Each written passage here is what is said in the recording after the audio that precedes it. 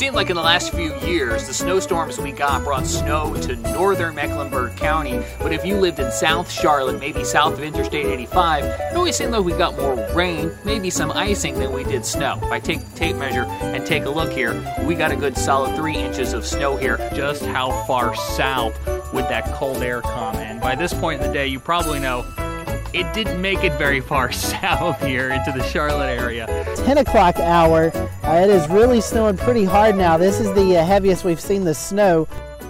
Roads are very treacherous out here. Snow-covered roadways everywhere. We've seen a lot of stranded vehicles.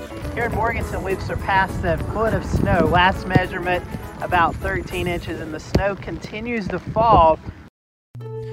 Good morning. You're watching live coverage from the Carolina Weather Group. It is 1/17, May the 30th, 2018. It is a Wednesday morning. James Brierton live with you from Charlotte, North Carolina. Right now, we are looking at a camera in Marion, North Carolina. Things looking relatively calm where this camera is positioned in Marion, but just north of there, we have a very serious situation unfolding. This is the map right here of the evacuations of Lake Tahoma. The community is just south there in McDowell County. And all of this is unfolding here because of what is now confirmed as a Tier 1, a Code Red situation there at the lake. A landslide has been confirmed on one side of the dam, which has compromised the structure of the dam. What do these colors mean? Again, anything over purple is more than 6 inches. I'm seeing some whites in there, and what that means is it's just broken the scale. There's not even a color to represent how much rain has fallen. 8 o'clock is when we first started hearing reports of evacuations going on, a lot of flooding taking place. A little bit after that, we got a call into EOC of a motor vehicle crash up on Interstate 40. And that turned out to be that rock slide or mudslide up there. There was some cars that were caught in that. People were, fortunately, they weren't hurt. They were able to get out of that without any injuries, which is an amazing thing.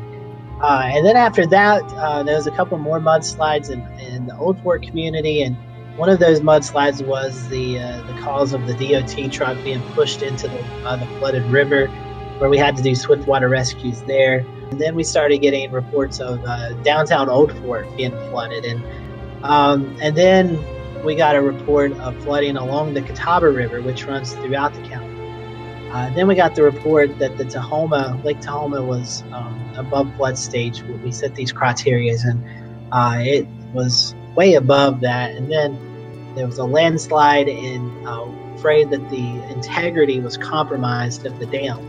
And so that alerted us to do the evacuations, which the civil emergency happened. If this dam does break, there's going to be numerous people without homes. We don't know if they're all out of there. So, I came back here in my office and I called my family and to let them know what was going on. And I was on the verge of breaking down because I felt so helpless. Here this thing's about to happen and I don't know how to help people, because of the situation that's going on. And so that was stressful, and it was hard to deal with because I've never had to deal with that.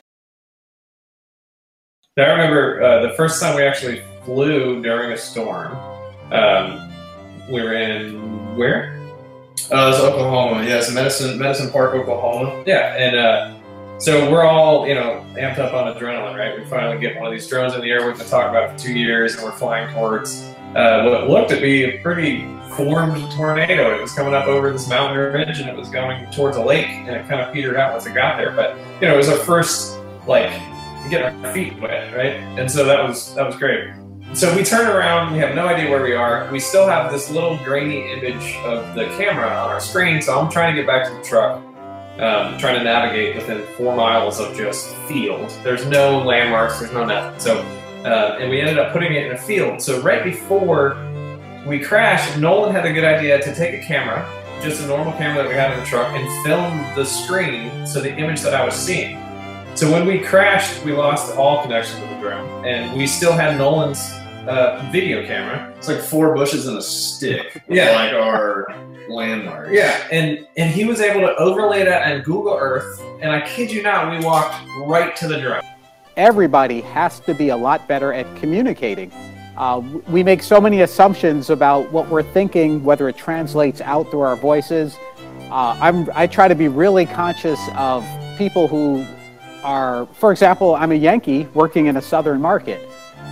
So things to me, a pecan. Growing up, we ate pecans, but here it's pecans, and there's a big difference. So just regional differences in pronunciation. Also, when it comes to weather, something like a shower. A shower in Seattle is different from a shower in Tampa, just based on the climatology of the weather. So I tell my students, don't take anything for granted. Assume that people just don't know anything about what you're talking about, and make it make sense to someone who's in the 5th grade, someone who's in high school, someone who's retired. Break down all that jargon that we love to talk about and just make it super simple. Give us let's get the real information. Tell us why we shouldn't really worry about Yellowstone and the fearful of these huge super volcanoes, or something that we've been hearing about. Yeah, so the term supervolcano in itself causes a lot of trouble because when people think supervolcano, they think, okay, well, super is the only thing that this volcano does. But a supervolcano is only a volcano that is capable of producing these really large scale eruptions. Now, Yellowstone has produced around 3 of those in recent history, and by recent I mean hundreds of thousands of years, because we're talking about geologic timescales.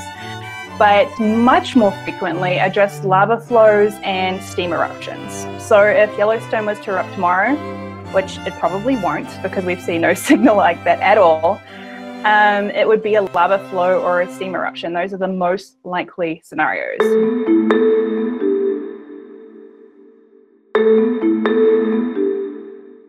I believe this was the year after you become the chief there at KOCO. And this one really had effects on you because on May 20th, you're doing severe weather coverage, but you're also communicating with your wife because this EF5 tornado is almost in your neighborhood. May 20th, and look at the information, and the dry line is pretty much just a little bit farther west of Oklahoma City. I kissed my wife at the time. It was just my wife and I and our dogs. We didn't have a child at the time, and I kissed her goodbye, and I said, hey, might be a long day. So at about noon, I sent her a text message, and I said, hey, you probably want to go home early today. Storms are going to go up about 1, 2, 3 o'clock. You don't want to be on the roads when these storms are going up. Suddenly a storm's going up, and we're in our coverage, and I look down, and my wife had just sent me a text message, and she said, hey, what's going on? And at this point, the storm's already, hooking up, and I'm like, get home now. And so she's going home. I'm on air. This huge tornado is happening, and suddenly I get another text message from her, and she says, I'm trying to race home really fast. I can see the tornado behind me. And this tornado is coming right into our neighborhood. And I'm freaking out off camera because I'm not knowing, whether or not, my wife is going to make it or if my house is still going to be there. But I knew that I can't freak out on television. If the meteorologist is freaking out, how are you supposed to stay calm, Well, I didn't hear from her for a little while. And as a matter of fact, the very first time that I actually heard her voice was live on air. I gave my phone to my general manager and I said, get my wife on the phone. And she went on air and she's like, it looks like a war zone in our neighborhood. There's no way that you can ever prepare yourself for how to handle yourself on television when there's a natural disaster happening, whether it's an EF5 tornado or a hurricane. Good evening from Charlotte. It is September 9th, 2018, just past the 9 o'clock Eastern hour. I'm James Brierton, and thank you for joining the Carolina Weather Group. We have team coverage tonight. We have Scotty Powell in the foothills. From Charleston, South Carolina, we have Shay and Jared, and of course, we have Chris Jackson joining us. Prepare now and prepare for the worst. I'm really glad people heeded the warning, and at least in the Grand Strand area that I've seen, have got out of town. I do want to say we have a few guests on with us tonight. We have Chief Meteorologist Jason Boyer from WLOS in Asheville, North Carolina. We also have Chief Meteorologist Bill Washon from News 5 in Charleston, South Carolina. We did want to bring Ashley in. She is actually an insurance broker for Lake Marion Insurance Agency in Manning, South Carolina. It's Brad Panovich with WCNC in Charlotte, North Carolina. Bring in Daniel Bonds. He works in Columbia, South Carolina for the Tegna affiliate. Bring in Christian Schmidt here. He is actually in Charlotte, North Carolina tonight.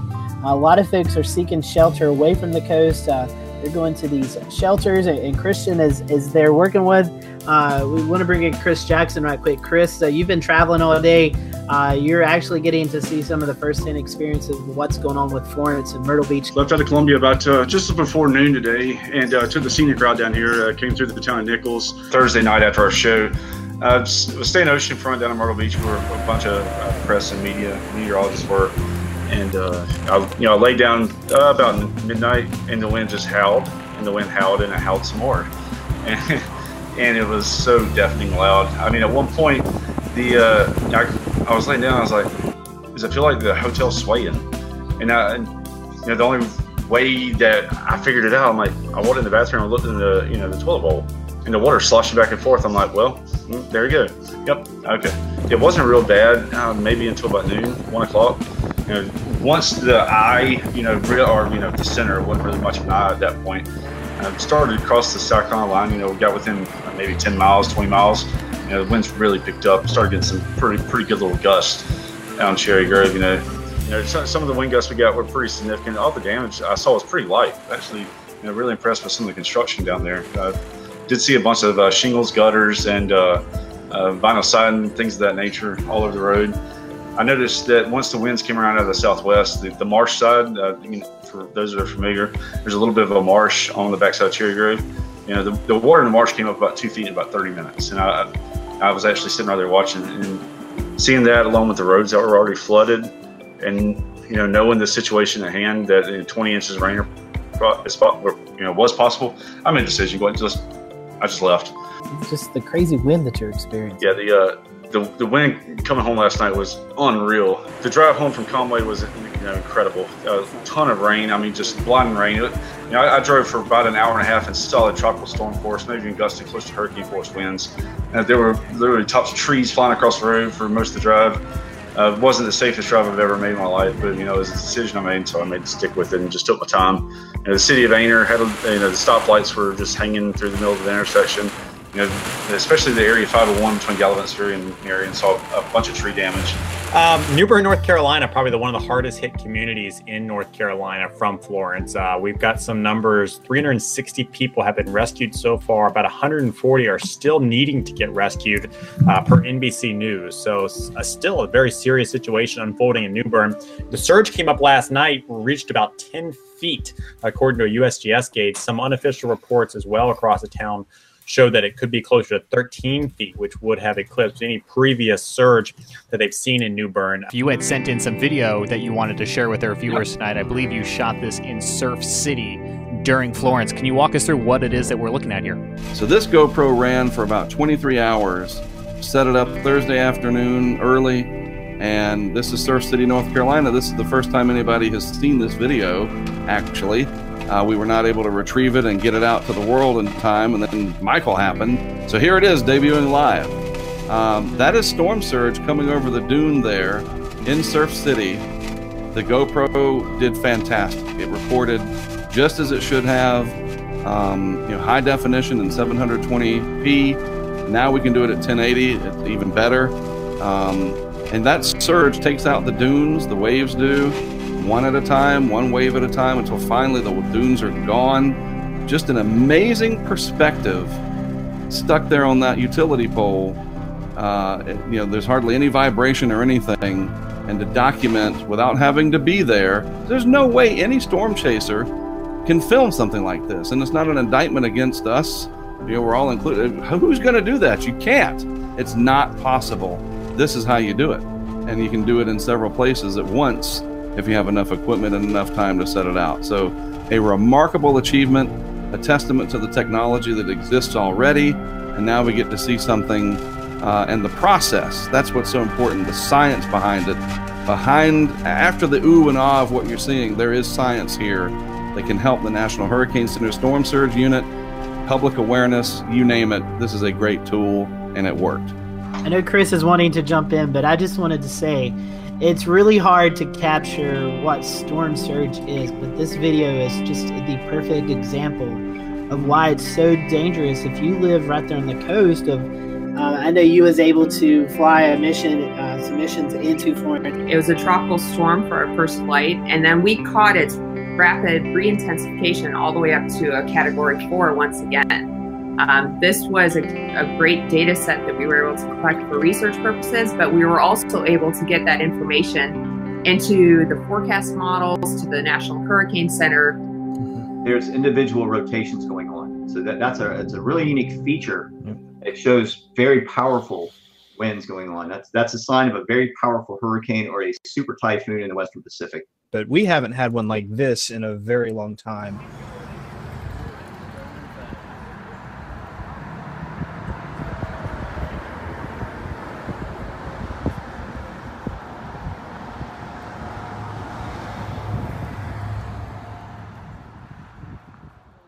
James Brierton along with Scotty Powell, Chris Jackson, all in the same place together because we are here in Gastonia, North Carolina for the Weatherproof event. I see you have got 2 soda bottles and some blue water in it. We do. What is going on there? So all you do is flip it over, give it a spin. One of the most important ingredients in the atmosphere to form a tornado. And there we go. And there we go. We've actually almost a wedge tornado. I was going to say that's a pretty good one. Parents, just make sure before you give that a spin that it's securely fastened. Maybe outside to test might be the best way to start this, or in the garage instead of on the carpet. But one of the biggest advantages of this system is, you probably know the days that we had live trucks and you had to go park a live truck somewhere and you had to put a map 70 feet up in the air to be able to go live. Well, now with the advent of digital and phones, we can go live through a cellular signal. You'll notice that we've got HD cameras mounted on the roof. Let's step out of here just a little bit. You can see that it's a 360 degree pan tilt camera that can be operated remotely from inside the vehicle to give us an HD camera view. We've got a lipstick HD camera mounted here on the dashboard with a light, so when we're in here live, it actually has a light on you to get a good picture. That's, it's 2-lane back roads. And what I noticed in Alabama was they have a really... I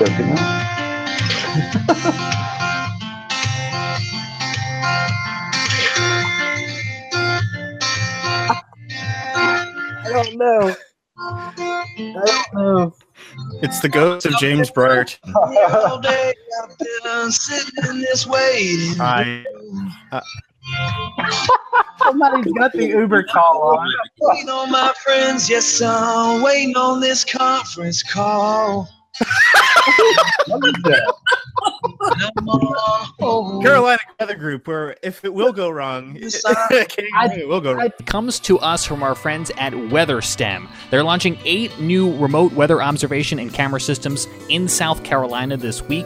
We met up with them just yesterday in Rock Hill. That's some of the video you're looking at here. Their fleet of weather station and cameras produce data 24/7. It's free and available to the public, so you're going to be seeing it in the coming months right here on the Carolina Weather Group. We're very excited about that. They're going to have new observations coming online from places like Greenville, Columbia, and more. The units are being launched in partnership between WeatherStem, South Carolina Educational Television, and the University of Florida College of Journalism, WeatherStem being a company that got its start in Florida.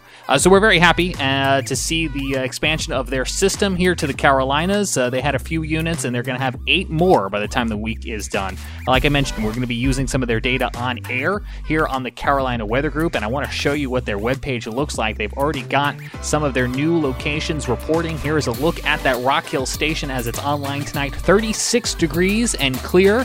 Visibility 10 miles, which is fabulous, and you can see that camera there on the South Carolina Educational Television transmitter as well too, presenting us with an image tonight. I want to say thank you to all of you folks who have watched this year and the past couple of years.